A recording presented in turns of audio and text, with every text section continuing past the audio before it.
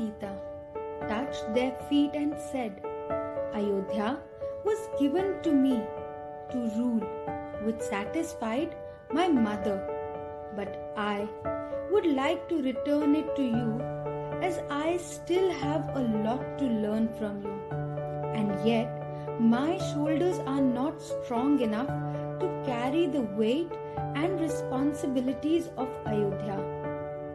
After hearing Bharat, Ram accepted his request.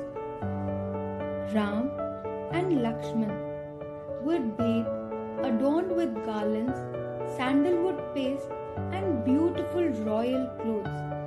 On the other hand, Sita was dressed by all the three mothers in a beautiful royal dress with lots of ornaments.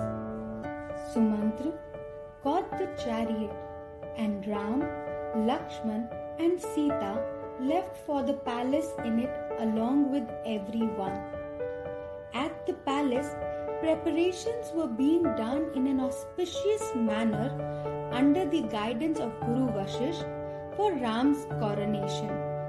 Bharat requested Sugriv to ask his ministers to get water from 4 different oceans. Sugriv gave Hanuman, Jamavan, Gavaya and Rishabha golden pots and asked them to reach back by sunrise with pots filled with water from the 4 oceans. Hanuman, Jamavan, Gavaya and Rishabha left, and right behind them were other monkeys from the brigade. And by sunrise, 500 monkeys brought water from 500 rivers.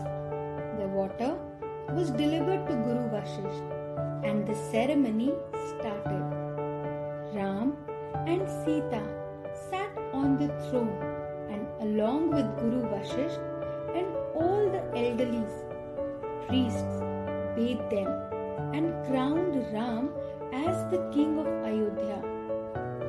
Lord Vayu, the god of wind, on the direction of Lord Indra, presented Ram with a lot of gifts, among which was a beautiful pearl necklace.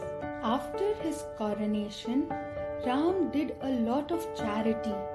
He gave horses and milking cows to Brahmins, and he respectfully gave presents to Sugriv, his brigade and ministers, and Vibhishan.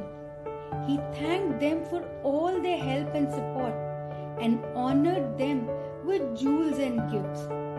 Delighted with the respect shown from Ram, they returned to their respective